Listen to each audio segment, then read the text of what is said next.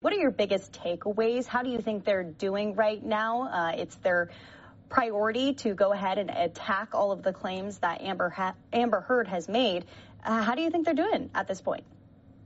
You know, there's an old Latin saying, falsus in uno, falsus in omnibus, meaning if you're lying in one instance, everything you say must be considered false. And they have pointed out so many inconsistencies and poked so many holes in her credibility that it's going to be hard to take anything she has to say at this point at face value.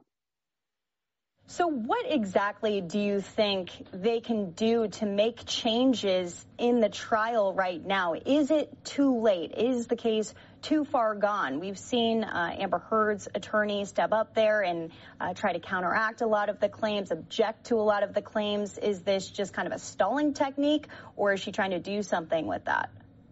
Well, look, I think something's getting lost in the noise here, and that this is not a trial about repairing Amber Heard or Johnny Depp's reputations. I mean, as far as I'm concerned, and most of the American public is concerned, both of their reputations are ruined. He has massive substance abuse issues, and she seems to be, willfully engaging in deceit on a near daily basis. But we can't lose sight of the fact that this is a defamation trial, that Mr. Depp has brought claims against Amber Heard relating to a 2018 Washington Post editorial that she wrote about domestic abuse. Now, you can go read that editorial.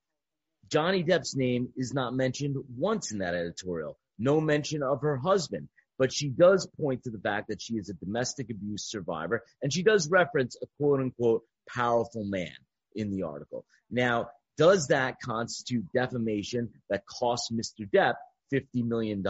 That's the real question here. And with that being said, from the evidence that they have presented and the claims that they have counteracted, do you think that's enough to convince this jury that he has been defamed, and he has been defamed enough in multi-millions of dollars? Well, look, here's the thing. She wrote that editorial in the aftermath of a very, very public divorce where there were allegations of domestic violence flying back and forth.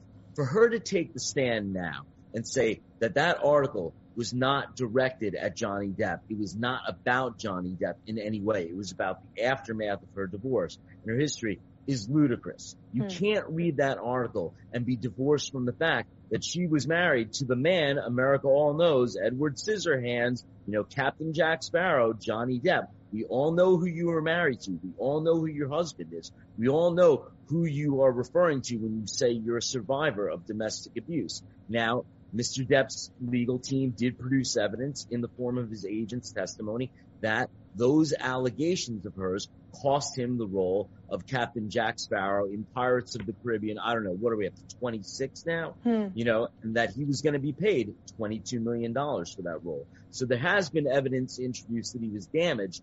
I don't know that they can tie it so neatly to that editorial, though.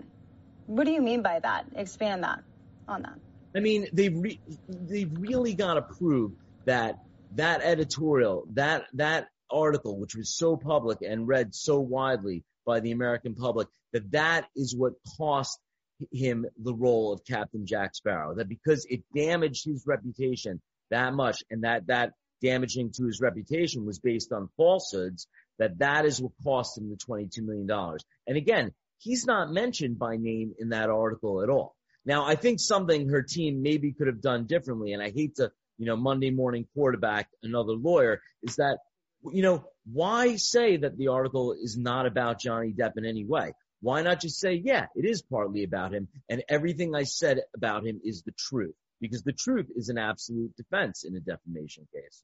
Right. She has stood by the fact, though, that she has been the victim of all of this, although I feel like Johnny Depp's legal team trying to paint this picture that he's the victim, going as far as to bring up other situations in the past with Amber Heard and her ex-girlfriend, alleging that there was domestic abuse in that relationship, playing out audio recordings of Amber Heard saying that, oh, yeah, I did hit you, but it wasn't that hard, what have you made of this evidence that has been presented, really making her out to be kind of the villain? I mean, recorded admissions are some of the most damning evidence you can produce in a case. If you have your adversary on tape admitting that they did what you're accusing them of doing, I mean, how do you walk that back? How do you say to a jury, well, I didn't really mean it, or I was being hyperbolic? But the fact of the matter is, she does have a history of domestic violence. She was arrested in a Seattle airport for assaulting her ex-girlfriend some years back. And, you know, this was something witnessed by the police, even though the charges were inevitably dropped. And believe me, charges get dropped a lot. Guilty people, newsflash, sometimes have their charges dropped. And the reality is, police officers witnessed this assault on her ex-girlfriend, which is how she got arrested in the first place. And if she's assaulting her ex-girlfriend publicly in an airport, it begs the question as to how bad her judgment is. So with all of this being said, cross-examination is over. Amber Heard is off the stand. She's probably ecstatic to not be in the limelight anymore. What else can we be expecting through the rest of the trial? Well, I mean, we're just going to have to see how they tie it back to this article. And that's really going to be the crux of it. I think we have closing statements scheduled on the 27th, and it's going to be really interesting to see how this jury rules. You know, because it is, again, a defamation trial. It's not about who we like better. Are we team Johnny? Are we team Amber? Whose reputation is being rebuilt? It's not about whether or not we're going to see more of Amber and Aquaman 2 or, you know, the 39th with Johnny Depp. It is about whether a specific article damaged Mr. Depp to the tune of what he says to be $50 million. All right, and we will be watching it through the rest of the week here. Legal analyst Ken Belkin joining us here on Live Now from Fox. We appreciate it, and we'll talk to you soon for sure.